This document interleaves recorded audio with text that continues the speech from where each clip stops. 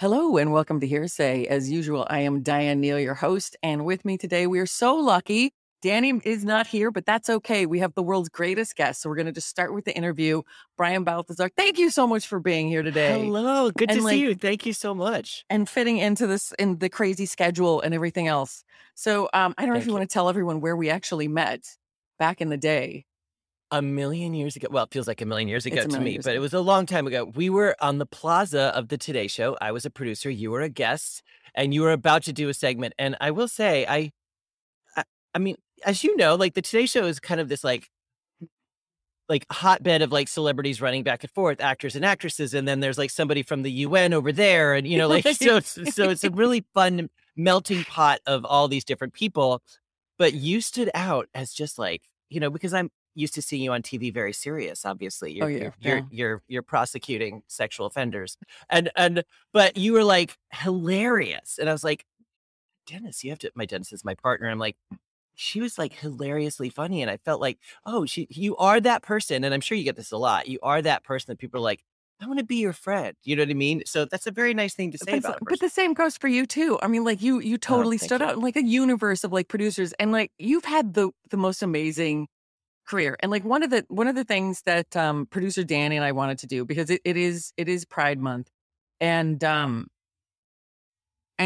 we really want to celebrate, because a lot of my fans are young LGBTQ. Mm-hmm. They're not like anywhere. They're like where we grew up. Like I grew up in Littleton, Colorado. Yeah. You grew up in Red, Pennsylvania. Yes. Like, yeah. Totally.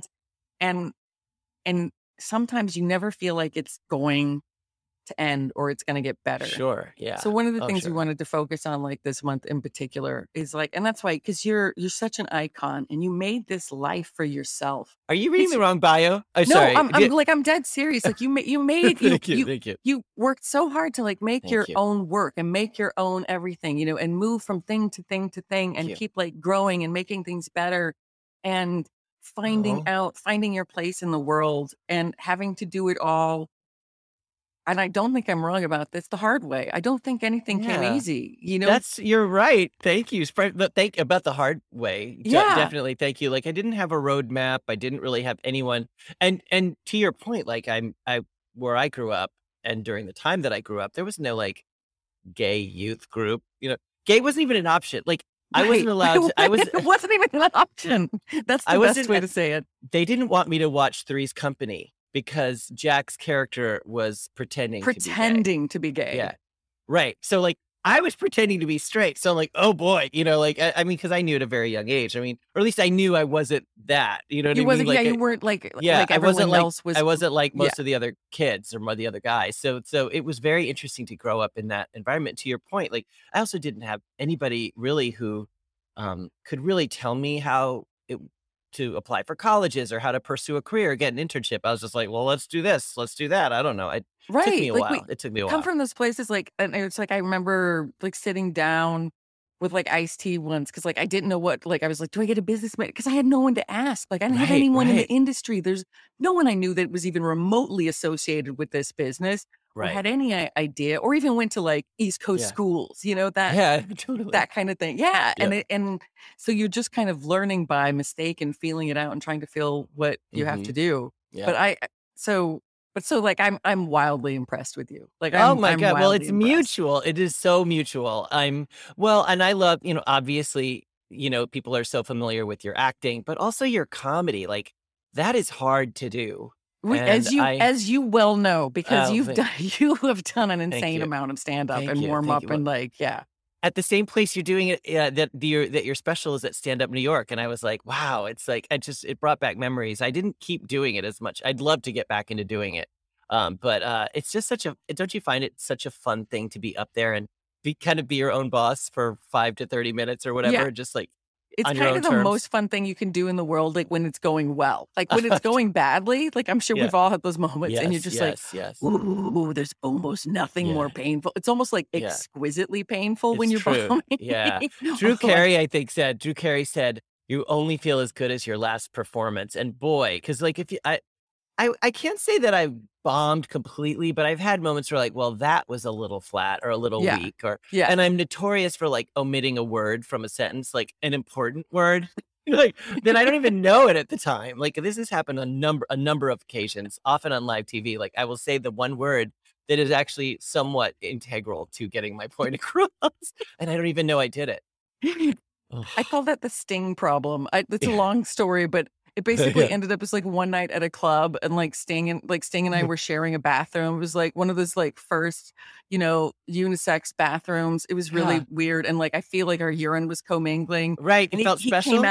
He came out of the bathroom like dancing, and he's like, "This is the world," and I'm like, "Did he leave out a word?" Right. Like, so anytime, right? You're like, I mean, he's not wrong, but like, is it profound, or did he just leave something out? Yeah, I'm like, that's so interesting. Have you shared bathrooms with any others? I have shared. I was next to a urinal, not a stall, a urinal with Nick Lachey at Sirius XM Radio, and a woman recently asked me, like, what do you do when you're, when guys are in the urinal next to each other? And there's like a protocol. There is like it takes a real confident person to like have conversation, but most of the time you're like very safe. You're not like look like straight ahead. Yeah, like straight ahead, like establish that you're not posing a threat. And in fact, there's protocol, like if there's 3 stalls, you obviously don't go in the one next to them. One next to them. Yeah. And 5, there's a whole system that's unwritten system of how you're supposed to use a urinal wall. Anyway, I digress. So you've been in the bathroom with a lot of people, but Sting, that's incredible. I was in the bathroom once with Iman, and okay, why did I just forget her name? I can't believe I just forgot her name. She's like, everyone kind of hates her, but she just did that great part on We Crashed. Not Anne Hathaway. It was, Anne Hathaway. Oh my gosh, sorry. Wow. Not that everyone kind of hates it, but like she kind of gets that Gwyneth Paltrow like like. Yes, actually, this is something I still feel bad about. So, I was once, because I used to get called quite a bit by I can't remember if it was the Daily News or the New York Post to talk about celebrities, and I was called to talk about Anne Hathaway, and I didn't realize until like a portion of the interview was complete that they're like, it was an article about why everyone hates her, and I was like, I really didn't give them what they wanted, thank God, because but I still feel like, oh, just by being a part of it, she had to have read it, and I feel like I want to, like, if I ever see Anne Hathaway, I won't say anything, right? Because she won't remember, but I'll still be eaten alive by it. But I did you say anything to Sting? I feel like there's like a Fields of Gold reference waiting to happen in there, but like I wouldn't be able to. Well, did you say anything to him? I was just like, "Hey, how's it going? Right. Like, how you doing?" Yeah, and then you like can't shake hands because and like I know he's Mickey Sumner's like she'd been on SVU and stuff like that. I'm like, "Hey, your daughter," and he's like, "Hey," I'm like, just like a lot of like, there's just a lot of movement, and then he just danced away. Like it was. This is the world. I love it is. I'm just like, is there something else that fits that? But I always find it hilarious. Is it probably like you, because you've met like everyone between all the jobs. So, just like a small rundown of your career. Okay. Like, so, I mean, where did you start? Where do you feel like you started? Well, I spent many years working at Williams-Sonoma in different malls across the country, and then finally broke into TV at a local station in Boston, which then took me to MSNBC, writing and producing. Took me to MSNBC, then NBC, and I'm like, oh my God, I'm at NBC. And by the way, this is fascinating. What did you do at MSNBC? Is this when they were like only in Jersey, like they had that Jersey? Yes, it's a caucus. Yes. I mean, what did I do? I took antidepressants and drank a lot of Diet Coke. No, I didn't have a doctor yet, so I didn't take antidepressants, but I wanted to. But I was embroiled. I senior produced Lester Holt's. It was his first year at the network. It was my first year at the network. Look at him now. Look at me now. But Stop. But he was just like this amazing guy. So I senior produced a news show with him, and then worked with Ashley Banfield. Lots of hard news, which was really not my Ashley Banfield. Where the hell did Ashley Banfield go? She's at WGN. She's hosting a show at 9:00 on WGN News Nation. She? Yeah. The last time I talked to her, she was at CNN, and they do that thing where they wake up celebrities like in the middle of the night and then just talk to them about whatever's on. It was a. I mean, wow, that's a crapshoot. I'm always afraid of cold calling people, so that would be my nightmare. They have to know the call is coming, right? They have to know. No, they tell you the call's coming, but you don't know when the call's coming. So you just kind of wake up, and then it was just like a whole bunch of questions. But whatever. I had a good time. Yeah. Okay, so NBC, you're like, oh my gosh, I've made it, right? Because that's how you feel. Yeah. And then Kathy Lee was joining the Today Show, the 4th Hour with Hoda.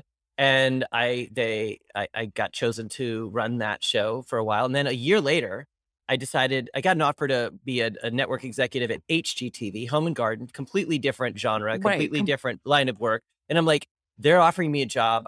I don't know how I would have gotten this if I wanted, tried to. So I was like, yes, let's do it. So I did I'll that. do it. Then I did that for 8 years. And then I got offered a position as the co-executive producer at The View. I got there, and I will be honest, it wasn't like it wasn't the right fit. Yeah. So I reached back out to HGTV and I asked them if they'd have me back. I was afraid to do that because I was like, does it look like I'm quitting? Like, well, I am quitting, but it doesn't look like I'm giving up. I didn't want to look like I was giving up, but I'm like, I also want to be happier. And I don't think ABC really, I think they wanted to do more newsy and I'm more entertainment. So it's like, let's just agree. Let's just agree it's not happening and move our separate ways. So then all through this time, I'm trying to do other things for myself, like on camera appearances and stand up, anything that was like a little bit more my own. Yes. And produce myself. And so then during HGTV, I was back on the Today Show as a guest and going on any show that would happen. Like doing all these amazing segments about really celebrities, fun.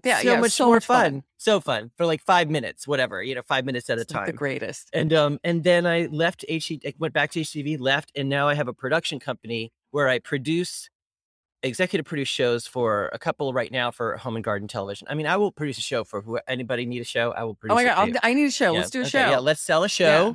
That is what I try and do, is sell shows and run them. And then I can still do all these other things because I have my own company. So no one can say, Brian, Willie, did you need to wear that wig on TikTok the other day?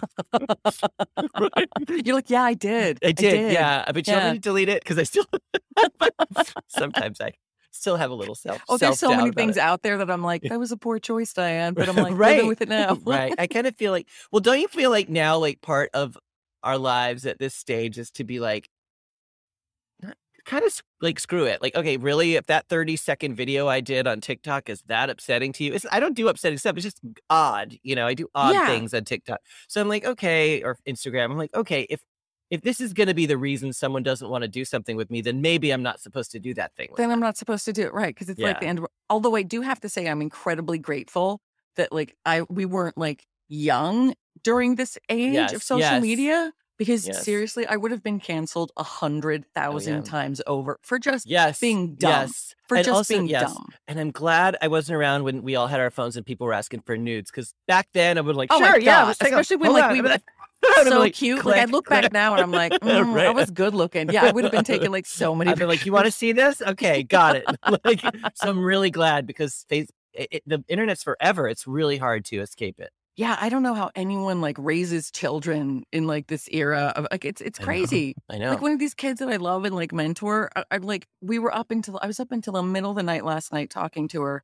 She was having the worst time because like her social group had just ousted her for the dumbest thing in the world, and she was like screenshotting like the text she was getting from everybody, and they were vicious, vicious. Kids, I will say, kids are smart and mean. They know how to hit for the jugular. They know how to go for the jugular, and they know their own insecurities are likely someone else's, so they go right after it.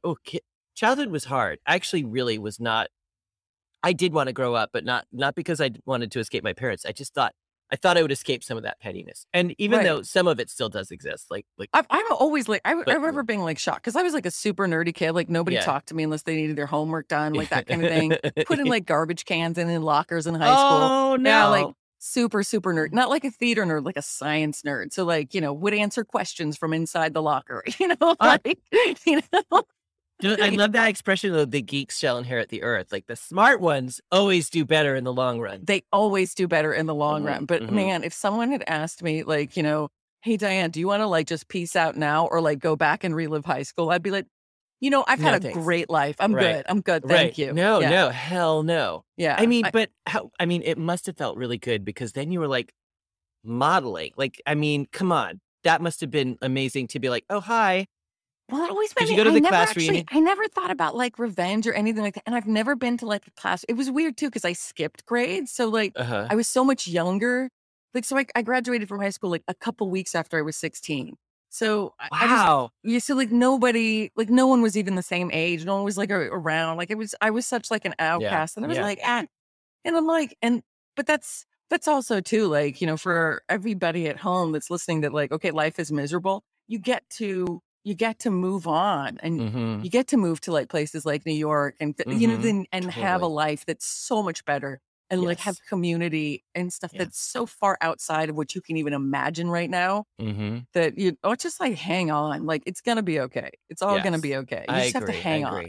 Yeah, you're building strength, and you create your family. I mean, don't get me wrong, I do have an amazing family, and it's amazing how much time has healed and kind of it built understanding. That's why I will say my mom has passed, but my dad is still alive, and my brother is we're still very close. So it's like and my brother was always great, but I mean, it's interesting how like I think we are so quick to dismiss people who don't understand us right out of the gate and cancel people. Sometimes, don't get me wrong, sometimes we need to cancel people.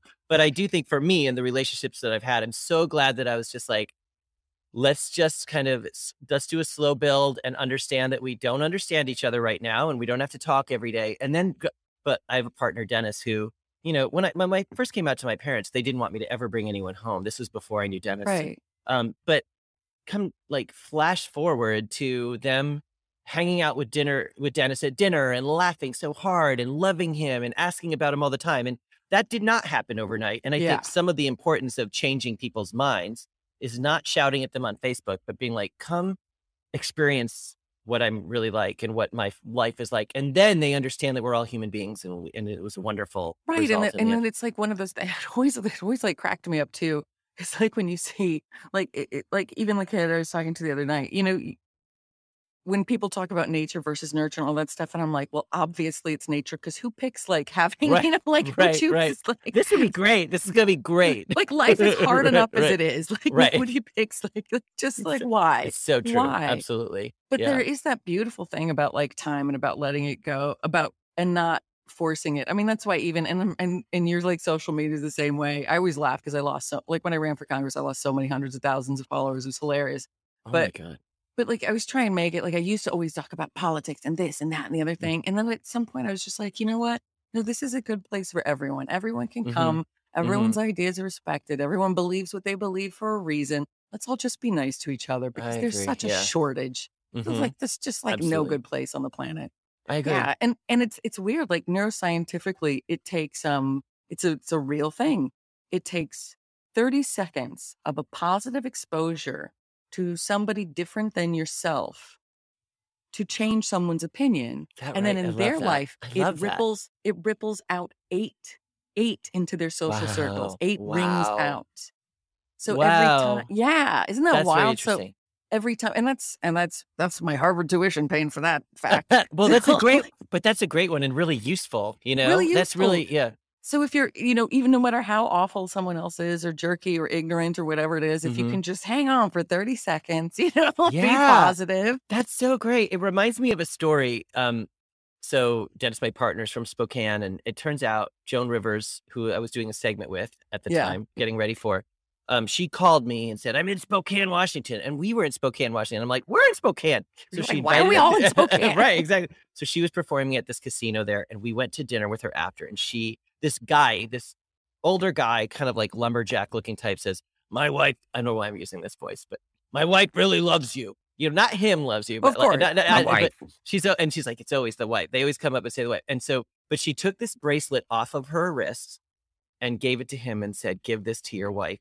And I was like, oh my God, this is so powerful. And I knew, like, not only is he going to tell that story forever, but she'll tell that story. Everyone will know that Everyone that knows them, that's going to tell that story for the rest. And it was from her collection of jewelry, which she had. And then she told, what I thought was even more interesting, she goes, I wear extra jewelry so I can do it. I love the story, because I'm like, that is, first of all, it's genius. Like, it's genius. It's like grassroots fan base building, and also just kind and generous. She was one of I know people have a lot of things to say about some of the things she did as her humor. I thought she was hilarious, but I thought she was amazing. Yeah. I wish she was here to talk about the world now, but she was also one of the most kind, thoughtful, thank you note writing by hand, like gifts. She was really lovely, and I thought that was a great story, and it's a lesson we can all learn. That's an amazing story. Like, and I don't know about you, because you've met like almost every celebrity known to. Oh no! I mean, you've had interactions with like pretty much everyone that's been popular or famous over the last couple decades. You've seen it all, but I always found like the people that were like Robin Williams, the ones that were the most wildly successful, were the kindest, knew everyone's name, made sure to like reach out, looked people in the eye, made them feel like the most important person in the room, you know, that kind of thing. And can you imagine like if like when we were young, or if you were like a fan of something, like I always think about this, like with Madonna, like if I met Madonna when I was young and she'd like looked into my eyes and like, or given me a bracelet or asked me about like what I wanted to do with my life, it would have changed my universe. Oh, totally. And you'd still be telling the story. And mind you, it's funny you say it, because I have met a lot of celebrities, but sometimes the interaction is very brief. Like actually, I did meet Robin Williams, and his assistant his publicist had asked me to bring him sandwiches. That was my exchange, was giving him sandwiches. And he was very lovely about it. He didn't eat any of the sandwiches.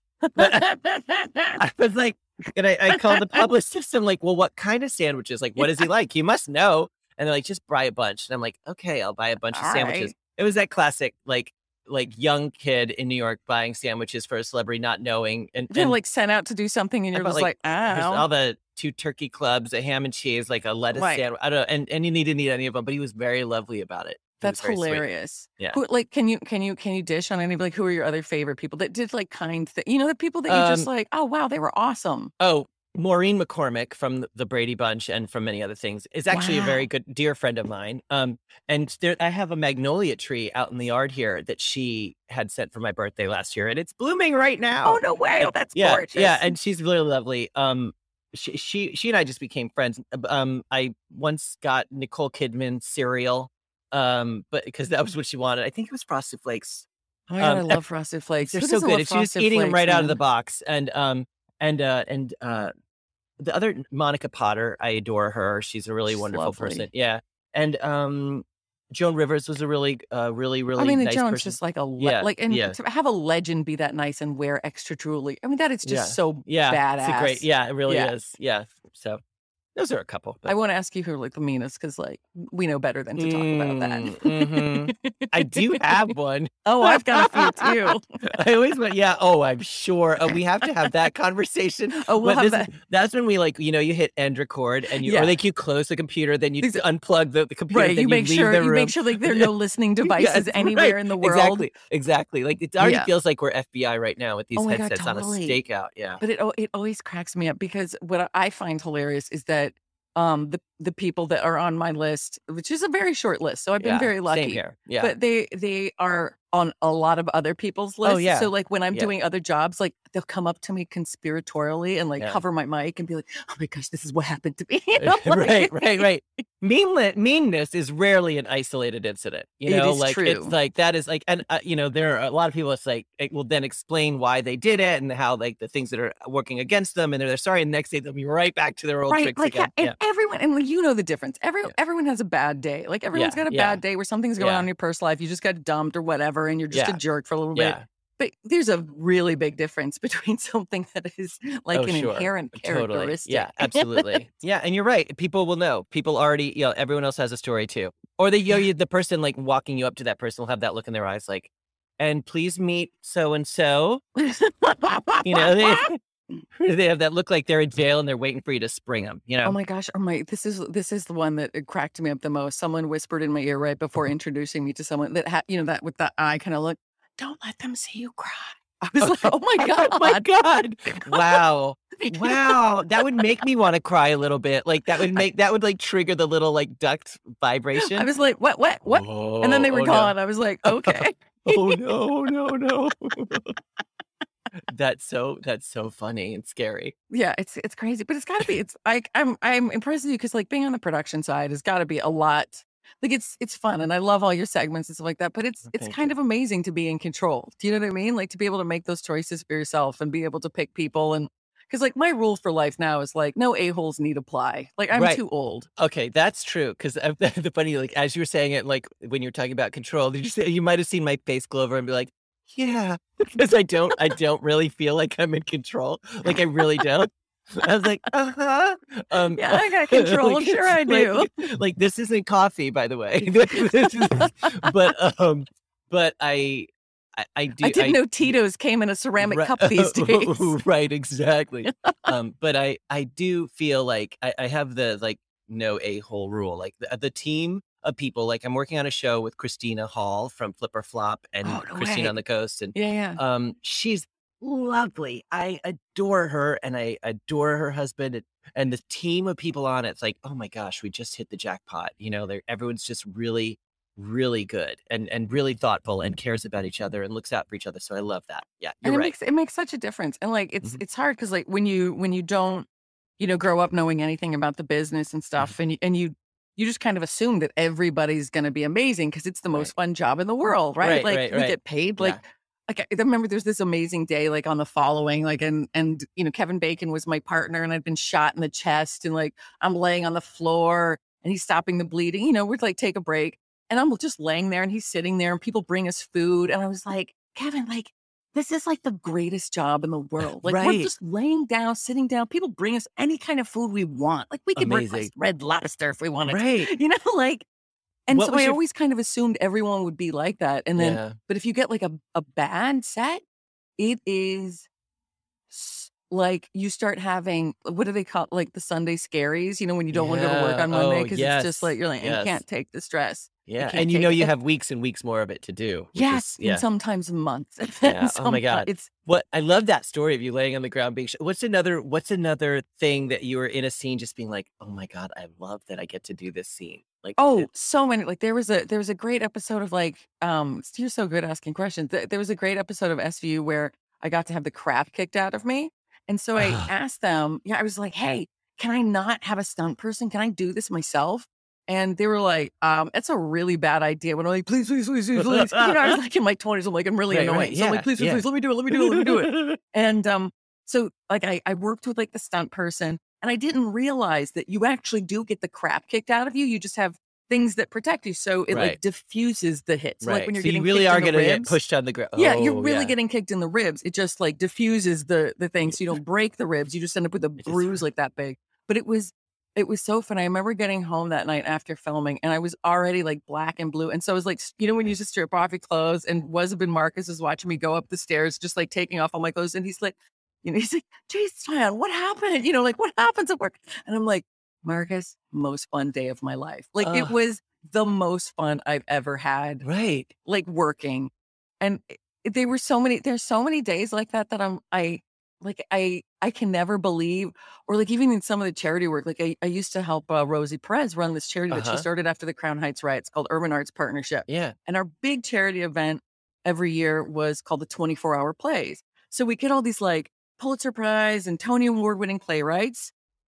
We get like 8 of them. We'd get 8 famous directors and then 24 actors. They'd get a subject. They'd write the play overnight. We'd rehearse it all day and then go up at the American Airlines Theater on Broadway that night in like plays of like 3. It was, and it was like the most 23 most famous people on earth and me, just because I was on the board, right? He's like, that's the only reason I was there. Okay, stop. No, but there was like this one day.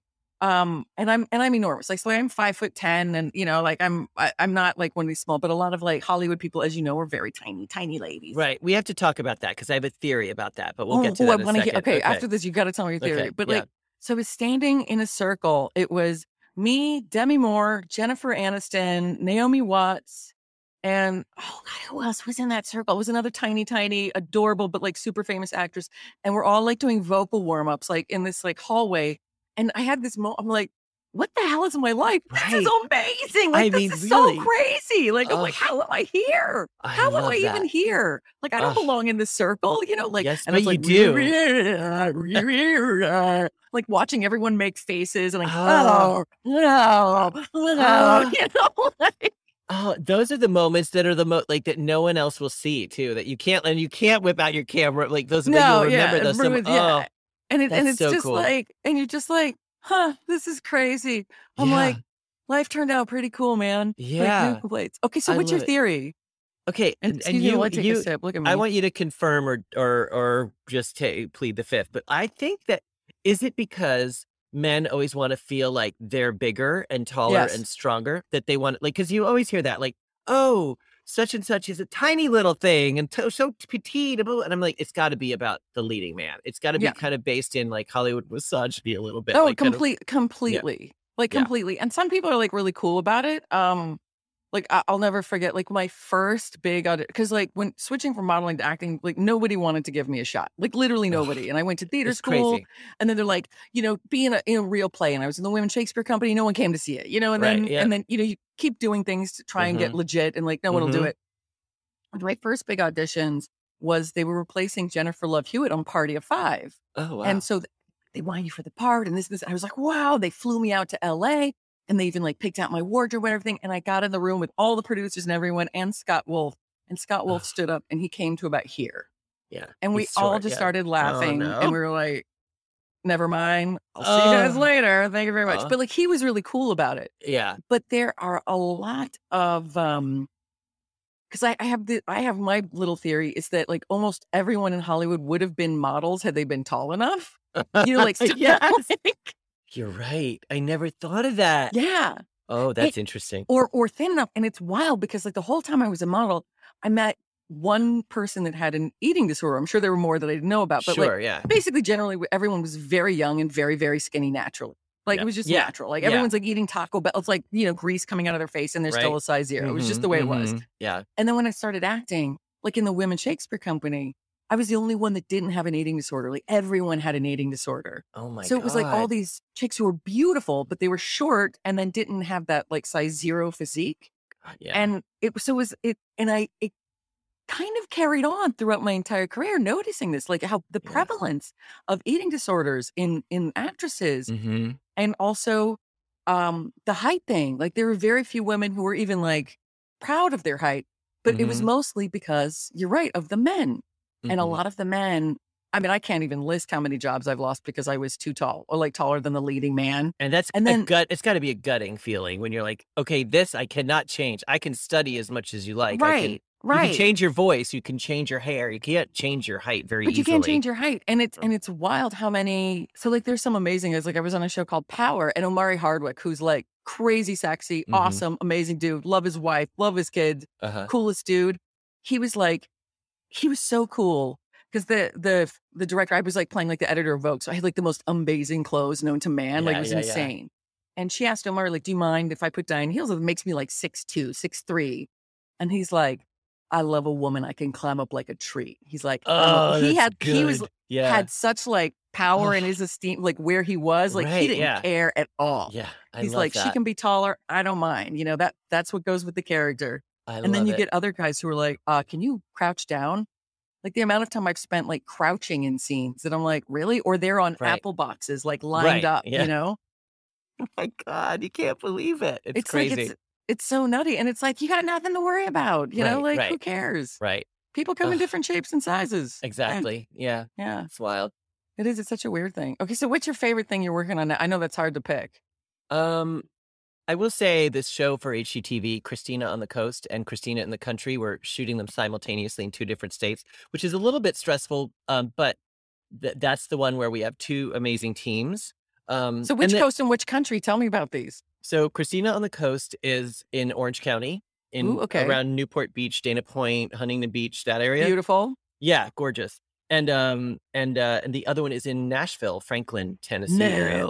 Yeah. Yeah, it's beautiful. And I love going down there. I love going to Tennessee. I bet you do. Yeah. I have so many friends that have moved down there lately.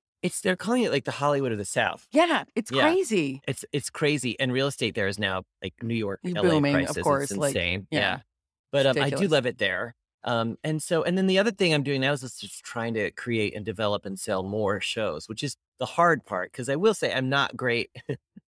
It's not my favorite thing to sell myself. Yeah, I know what you mean. Or, I mean, and people don't always believe me, but I'm slightly introverted and awkward. And like in some social settings, like I like a dinner party more than a big party. And I bet you're great at like pushing other people and championing them more than you are yourself. Yes. Yeah. And so that part is really hard. And I don't know if I'll ever get that good at it. So I hope to do really good work that work comes to me, which isn't always the most assertive. Like I wouldn't recommend it. I mean, has come to me a little bit, but I don't know that's a way to like really survive. But I'm gonna keep going. It's my room for growth. I know it's like room for improvement. I was talking about that too. It's like room for improvement. I've got room for improvement. Right. For sure. I got a whole lot of room. I got lots of room right here. Right. Oh my gosh, that's so. those shows I've always wanted. You're gonna have to tell me all the secrets of those shows. Like, as someone that is like, I've renovated so many places at this point, and like done most of it. You know, when you can't find anyone to show up to do the work. Like, so I learned how to plumb, and I learned how to weld, and I learned how. Yeah, I know like everything. So like it cracks me up because like, you know how it is like in the city. Like, I'll have a girlfriend that she'll get like an estimate for someone that wants to put up a bathroom mirror, and they give her like $1,200, and I'm like, bullshit. I'm like, this is me, a stud finder, a drill, you getting a pizza and a bottle of wine. We're done. It'll take 10 minutes. Like, no. And my partner and I have flipped a couple houses. We've never done our own plumbing or I'll do a little electrical, but not much. Yeah, I'll install all the fixtures and stuff. I won't change it from scratch. I won't change from like 110 to 220. Right. Like, you know, like I won't. Exactly. And I like fixtures that are in the wall. I don't want to like anything that could come out of the ceiling. I would I would hire out for that. But yeah. So I do love doing that. And I'm now becoming like a gardener. I love gardening too. It's the most fun, isn't it? So nice. It's so soothing. Alone with my thoughts. The plants don't talk back. No, they don't talk back. I've been doing a lot of everyone at home knows that I'm spending a lot of time with Mom, and so in Florida, they're wearing my Mrs. Roper caftans and just I mean, but I mean. I envy that. I envy that because I will say, like, and I know men are wearing them now too, but like, I do think there's something to be said for the light breeze headed up the legs. Oh, I think that sounds kind of nice. Helpful. Yeah. Right? It's definitely the only thing that you have to worry about is like not just the breeze goes up there, but like mosquitoes as well. Right, a lot. You have to put a little off in places that you wouldn't normally. Right. One thing of the décolleté and then the JJ. Exactly. Just treat it like deep woods crotch, you know, like right. Exactly. Right. It gives deep woods a whole new meaning. Like, right. Like, we're heading into the thicket, kids. We're just gonna. I'm sorry. Okay, this is what they was telling producer Danny recently. I was going to visit some of my godkids that live in Europe, and I ended up taking Austrian Air over. And the little amenities bags that you get. I kid you not. The name of the brand, right? Was the amenity brand was Freudian Wood. I was dying. Come on. Yes. I saved everything. I was laughing so hard. And like no one else, like we're open and I'm like, right. Anyone else? Anyone think this is hilarious? Okay. So that's so funny you say that because my partner and I used to have this little cottage on a lake up in Northeast PA, the Poconos. Ooh. And up there, like in like the more fancy places, like people will name their house. Oh, and we're like, and that just feels a little much for us. But we're like, we got to do something. So we need a fun fake, like one. Yes. So we called it Morning Wood, and no one. I think we can. But we never like had anything printed up. We didn't get a sign, but we were like, because whenever someone asked, we calling it Morning Wood, and it was so interesting to see who would know, who would think we didn't know, and other people they're like, oh, it sounds so charming and quaint. I'm like, yes. Yeah, but meet you at Morning Wood. Right, yes. Please join us at Morning Wood. and because some of these people like, okay, it's a house, we don't need to call it like, people are very funny with their things. It always cracks me up. Yes, the ones that have names, but I love naming things. Like I'll name almost any inanimate object. I do. I have named my car, or I haven't named my recent car, but I do like that. It has to be somewhat ironic or silly. Right, something ridiculous. Yeah, like all of my when things were going more fantastically, I love cars and I would like collect cars, and they were all named after Spartan leaders against the slave rebellion against Rome. Wow. Yeah, and so it was hilarious. So I have like Gattacus and Spartacus and Crixus, and then I had Gary. I love the basic name on an object. I really do. Or a dog. Oh my God, like the best. I like a dog named Gary or something. Like seriously. I like that. So like down like in Florida, it's talking of gardening. So like this giant taro root plant, right? You know how giant they can get, right? They're the kind where you have like you can use one leaf as like a 3-foot big umbrella, like if you're in the tropics. Right. And randomly, like, so there's kind of nowhere to shop around there, right? So I'm not much of a Walmart shopper, right? For a zillion reasons, because like I believe you want people to be hired in America. You can't get like 12 tube socks for $3.99, that are made in China, right? Like, so you try and where we were getting our plants, and they were throwing out like all these plants. And like we found this giant like taro plant that I looked online, like we were to buy it like at a real nursery. It was like $500. Right, it was ridiculous. Crazy. Yeah. We got it for like $17, but it was insane. And do love she a marked bargain. it down. I do love. Yeah.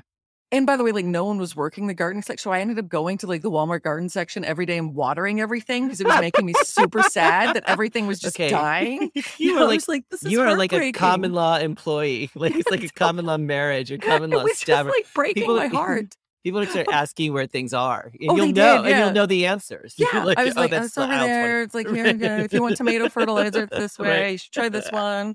But it was. Can I ask you, is there a risk of an alligator where you live down there? It's so much more than a risk. It's so much more than a risk of an alligator. It's so weird just saying my mom, but because I always think of it like my parents, but like they live in one of those gated communities in Florida where like it's like a few houses on like a little lake and then a few houses on a little lake and a few houses on a little lake. And inside this little lake, and I have little dogs like you. I have a tiny little Maltipoo, and then I never thought I'd have a cat in my life, but I have a cat that was born into my hands who thinks he's a dog named Velvis. Yeah. So like he's a hoot. I love it. Way bigger than the dog. But so in this little thing at 5 a.m. every morning, this huge alligator comes out. No. That's the hard part. That's hard. Comes out and suns itself for 2 hours on the neighbor's porch. Wait. Yeah. Okay. That's its mouth cool. Like with its mouth open. Just ready to roll. Just ready to roll. Just hangs out there, warms up or whatever it's doing. And then at usually like 7:30 rolls back in. And now I know it's in there. So like I can't I don't want to go anywhere near this thing. Yeah, that's terrifying. But this is the thing that makes me the craziest. Like my parents have lived there for like 12 years. And like everyone in the neighborhood knows about this gator. Not a single person had named it. Oh, yeah, that is weird. I think that's weird, right? Like if you have an alligator that shows up every day for 2 hours, like name the thing. They're a resident. Like they're like super. They're like the building. They're the complex manager or something. You got to give them a name. Yeah, exactly. I had a fan contest, so we named it Jody. Jody's good. I like that. It's finally spreading around the neighborhood of like octogenarians. Doris and Don were the first to adopt it. This couple that like are late 80s. Always fully done up in like makeup, and he's got the gold chains, and they're both chain smoking in the covered porch. Diane, come over here. I got a story for you about Engelbert Humperdinck, First of all, I love an Engelbert Humperdinck reference. That was a big artist in that was my parents' favorite artist. Everybody Loves Somebody Sometime was their song. Oh, wow. Yeah. So, Doris likes to tell me stories about dancing with him at the Holiday Inn. Yeah. That's a lot. I want to know more. But yeah, are you writing all this stuff down? Because you might forget, and this is good stuff for you. There's so much crazy stuff. I keep writing down stuff about my mom, and then I hope she never sees it. Like I accidentally saw one of her boobs the other day, and I'm scarred. Oh, okay. So yeah, it was like super weird. I've never seen my mom in branded clothing of any kind. And for some reason, I came out of my bedroom, and she was standing on the kitchen counter wearing a crop top. A crop top with Snoopy and Woodstock on it. I was like, that everything about this is weird. Like, why are you on the counter? Why are you in that crop top? How did we get here? Like, but mom has always had what I like to call National Geographic boobs. I know. I mean, instantly what that means. Yeah, and it doesn't matter. It's not even like it's like any ethnicity. Like you could be like an Alaskan Malamute, or you could be like a white person from. They're not hot. A lifetime of no support. Yeah, basically. And like sometimes even things pushing them down. Right. Right. Right. Wait. And so it was very precarious anyway, like where the edge of the shirt was and the edge of the boob. And she reached up to scratch her back. And I was like, okay, I got to pretend like nothing is happening. Like, I just got to it was, and it looked like an old man's testicle. Like it was a lot of vein. Yeah. It was a lot of veins, some wiry hair. It was. Wait, have you let your mom see your special? Your comedy? Yeah, she's watched it a few times. She's like, I don't know why you have to be gross. One time I was performing. That is such a thing. I get it. My parents. I was performing at a place called Comics. I don't think it's around anymore. Oh my God, no, Comics. That was on 14th. It used to be my favorite. So beautiful. It was a beautiful venue, and I didn't tell them. I go, I just have to run in here real quick, and I sat them at the bar. I sat them at the bar outside the actual stage, and I didn't tell them I was inside performing. I didn't have them see my show because it was dirty, too dirty. It was dirty. And I used to portray my mom as like somebody she wasn't, like a chain smoking kind of course, like former stripper, which my mom wasn't, but I used to portray her as that. Yeah. My mom was always like, you have to stop telling people that I'm a lesbian. And I'm like, is she? Like, is she? No, she and my dad were married 54 years. But like, but I was always like convinced because she does like I've only seen her in makeup once, and it was at and like I hired like I had the whole gang from like SVU, my hair and makeup people come down and like, for 2 weeks into like Dominican to like do hair and make. We had a great time. Amazing. And I'm like, Mom, use them. Like I saw her. And it was like Katharine Hepburn in the Twilight years had put on her mascara. Like it was everywhere, not from crying or anything. It was just everywhere. And I'm like, Mom, we have people for this. Like, that's the only time I've ever seen her in makeup. And she's a she was a math professor. So she's very, so that's where you get your book. That's where you get your smarts. Was your dad was a real federal attorney. But wow. Okay, so it's all in the blood. Like you got lots of intelligence, like coursing through all your veins. Yeah. But like it always cracks me up because Mom will tell me these stories about like the pool, like at the housing complex. She's like, oh, there was this girl there that couldn't swim, so I was like, come sit on my lap, and I'm like, wait a minute, how old was this girl, Mom? I'm like 40. I'm like, okay. But I'm like, you had her sit on your lap. Like she tells me these stories where I'm just like, right. So I always thought like if Dad died, like if all of a sudden Mom just like came out, she's just from that era where I don't even think she knows. Right. But I always think there's a bit of a possibility. Yeah, there may be a little, That's cool. Everyone likes to dabble now and then. Just a little, right. Have a little fun before you go, Mom. Yeah, like, exactly. You're letting young women sit on your lap while you teach them to swim. Huh? Right. What's another few inches from there? You just like, But she's always like, stop it. And then my sister gets really mad at me and I'm like, whatever. Well. I did like a moth story. I did like a moth hour about it. I think one of the storytellers. Oh my God, really? Oh my God. I know what you mean. Like it's sometimes you're just like, please don't listen. Right. Just please don't watch. You're better off not knowing it sometimes. But I mean, I part of me wonders if I should have had them come in, but maybe, it was for the best. It's so hard though, because like, and I'm sure this happens too. Everyone always thinks everything is true. Right. Right. Yeah. They take it way too literally. I don't think they really understand. Well, also like there wasn't the comedy scene when they, what they saw in comedy was like the one comic on a talk show, like once a week. Right. Back then. So they didn't really, the concept, Bob Hope was their comic. You know right. What I mean? They weren't watching like Netflix specials, like where someone's telling. Right. Exactly. Yeah. Yeah. It's true. Yeah. So like even my current one, it's all about a bad date. And everyone's like, who's the date with? And I'm like, it's a bunch of people. And it's half of it's made up. Completely. And, love it. Yep. Exactly. Yeah.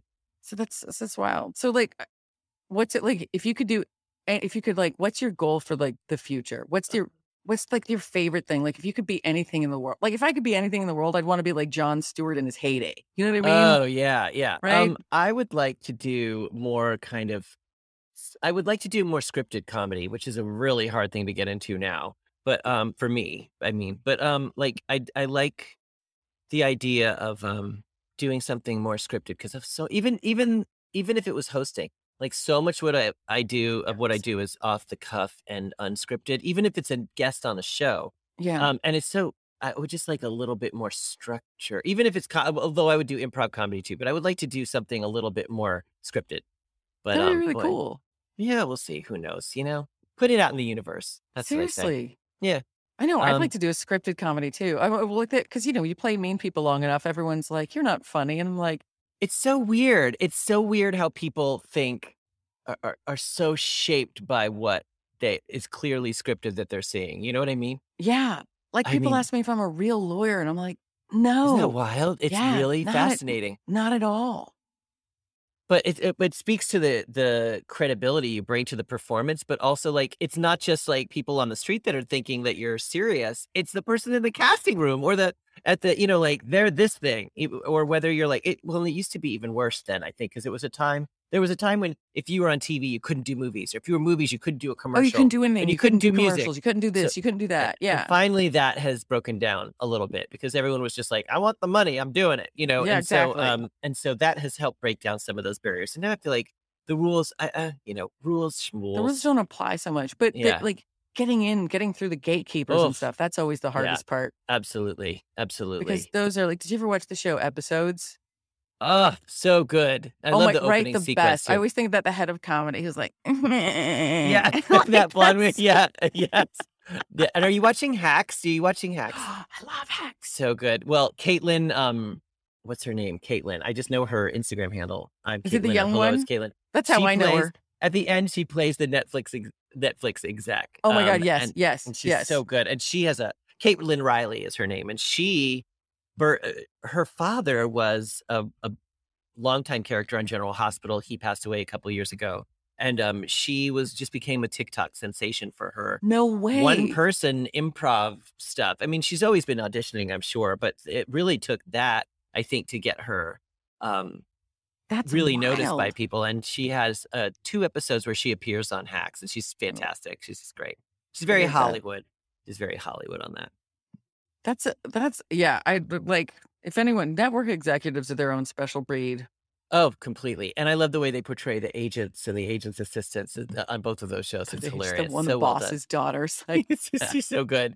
She's hilarious. She's so good. It must be really a fun part to write for too. It must be really, really fun. Yeah. But it's like, what other shows are you watching at the moment? Okay, so we finished Hacks. We watched The Staircase, which is that true crime. It's a scripted version. Well, yes, I think it's really good, but it's interesting because we all want it to be all tied up in a little bow at the end. Yeah. But the problem is there's really no real true explanation. Only 2 people were in that room, and we don't know if he killed her or didn't, Right. But I did like it. So what did we watch? I did watch Queer as Folk, and I only watched the first episode, the new version of that. I felt I felt a little old. I felt a little old in it. And also, like, my life as a gay man is so different than that of a 20 or 30. I mean, also, even when I was in my 20s, 30s, like the show is known for like the club scenes. Yeah. And my club scene life was not at all like is ever represented on TV. Because mine wouldn't have been that interesting. Like, what was your club life? You know what I mean? Like, well, I was a bartender, but I didn't like, club scenes, whether it's gay or straight, tend to like portray like the drug scene, the excessive drinking, the sex in the bathroom. And none of those things happened to me. I like, seriously, I know what you're talking about. Yeah. So when I see club life, like, portrayed on a show, it's hard for me to wrap my head around it, and feel like it's a representation of me, because it's not for personally what my life was like. It was like, I always feel like that. I'm like, if they showed like a bunch of kind of like nerdy girls dancing around, like their purses they put in the middle of the circle, that would probably like, be more. A bunch of drunk girls going, oh my God, I'm going to call him. I'm going to call him right now. I'm going to call him. Don't call him, Becky. Don't call him. Right, exactly. So that would have been mine too. So, and I'm blanking on what else we watched, but we're ready for a new one. We're ready for a new show. For something good, right? Yeah, there's always room for something good. Yes. I do love Handmaid's Tale. Oh, Only Murders in the Building, I think, is coming out next week or a week and a half from now. And I loved season 1 of that. That was so great. Did you watch The Morning Show? Since you've spent so much time Yes, I did. Yes. In fact, I saw so many parallels between like, even some of the sets. I saw, it was interesting. Jennifer Aniston's character felt very much like a hybrid of, particularly Katie. And I saw a lot of Katie scenes in her dressing room was modeled after Katie's, no question. Wow. Yeah. And I like Katie Couric very much. So it's not a comp. Yeah. The show and me the too. morning, Katie's always so been different. Like super nice and pleasant and lovely, nice, and super cool, very funny. I enjoyed working with her so much. So I don't think what they wrote for Jennifer is like, oh, this is definitely Katie. But I saw that they were like inspired by what Katie was as a star and her environment and things like that. And of course, the what's his name? Not Drew Carey. What is it? Steve Carell. Sorry, Steve Carell. Steve Carell's character kind of being modeled after Matt Lauer. It was obvious that they were drawing some comparisons there and their relationship with or without that storyline. But what a show! What a show! It's like, it's crazy. Well, I mean, it's funny. Like I'm seeing someone now who worked for a very, very big news personality that was taken down in the Me Too movement and stuff. And it's wild. Like, and so I thought this was like a really fascinating thing about Steve Carell, because I'm like, well, have you he's talked to him? Yeah. And I'm like, is there any kind of remorse or any, and he's like, yeah, he has no idea that he did anything wrong. You mean Matt Lauer? Oh, the other person, the person you're referring to. Got it. The real person is not Matt Lauer that this person that shall not be named. But like, I'm like, when you talk to them, I'm like, do they have any? And he's like, yeah, he feels like the victim. He has no idea that he did anything wrong. Wow. He doesn't get it. I mean, I'm sure their world is very isolated right now, so they don't have, and also their original world of fame was also isolated to those who were kind of yesing him. Yeah. You know what I mean? I always feel bad for I think about that a lot with a lot of the people who are, in the moment, that I always call it getting excited about themselves, that you take it, because like the great lesson of SVU, like when I started when I was like 24, we had people who were begging to play rapists for like the top of show, which is not a lot of money, Yeah. And so it was like a real lesson in like, it comes, it goes, don't take any of it seriously, like just enjoy it for the moment, like that kind of thing. And there are a lot of people that start taking it a little too seriously and get what I call excited about themselves. And then especially when they're surrounded by yes men and stuff, and I'm like, wow, it's gonna be brutal when that comes crashing down. Oh yeah, in fact, brutal. Because I worked at Weekend Today for a long time, and I was a celebrity booker at that time, and it was interesting. God, that's crazy.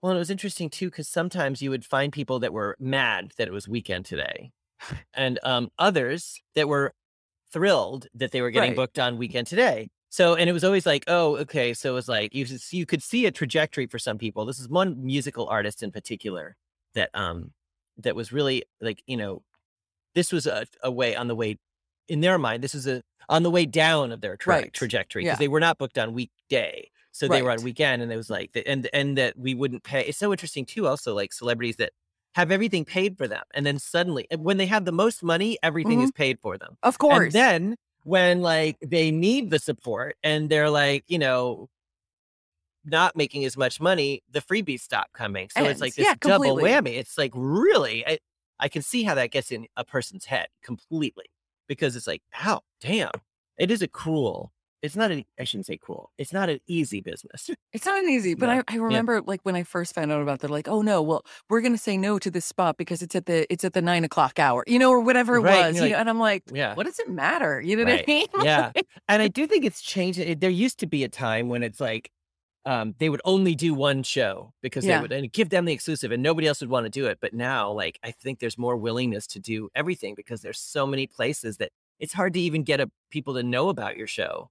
Because there's just so much content. Yeah, it's just too much. So it's like, I don't you got to do it all. Deal with that as a producer. Like, with the like, how do you compete with the amount of content that's like out there? I don't know. I guess it just has to be good, right? And you just make it as good as you can and hope for. I always say it takes a series of several small miracles for anything to actually really happen. Like whether it's the show, like when we get a show greenlit, I'm like, wow, we've had like 10 or 12 small miracles already. Yeah. So hopefully we can continue it. It's brilliant. That's the way to go. Yeah. All right. I don't want to take too much of your time. Is there anything you want to tell everyone at home?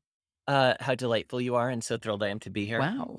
Thank you. Well, flattery will get you everywhere. Thank you. No, truly. We haven't had a chance to talk at length in a while, but I do find watching you and your journey and how you express yourself and all of it, I just find it really delightful and honest and fun and entertaining and authentic. And I just love it. So I'm absolutely humbled and flattered and delighted to be here. And so thank you. Seriously, like in all honesty, like ditto. And is there anything seriously? And tell everyone where they can find your shows. Well, and where they can find... sure. Okay, so if you follow me on almost any platform, it's Brian Balthazar, Brian Balthazar, like the restaurant, but like the restaurant, but no relation. Restaurant. Yeah, but no relation. And even when I go there, they're like, if I go there, they're like, whatever, it's a 20-minute wait. Really? Like, they don't care. Yeah, it's the worst. You're like, I just want oysters. I just want oysters. Exactly.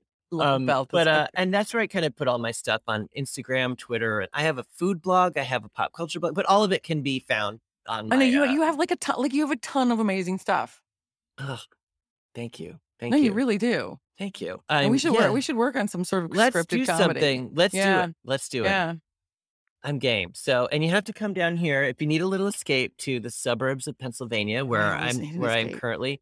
I mean, it's beautiful, by the way. It's all right here, just to like see the garden. Yeah, please do. You'll come have to see the taro plant that's so big that we had to name it. We named it Carl. And I want to meet Jody. I want to meet Jody from a distance. Afar. Yeah, from afar. Exactly. Yeah. Like I'm this. always like, how did nobody name this guy? I love it. So weird to me. It's so good. All right. Well, thank you so much for being here. I really appreciate it. My pleasure. Thank you. I can't wait to see what you do next. And same here. Yeah, you're a hero and an icon. Thank you. Oh, okay. Thank you. Just take it. Take the compliment. Thank you. All right. Do the Valerie Cherish. The thank you. Thank you.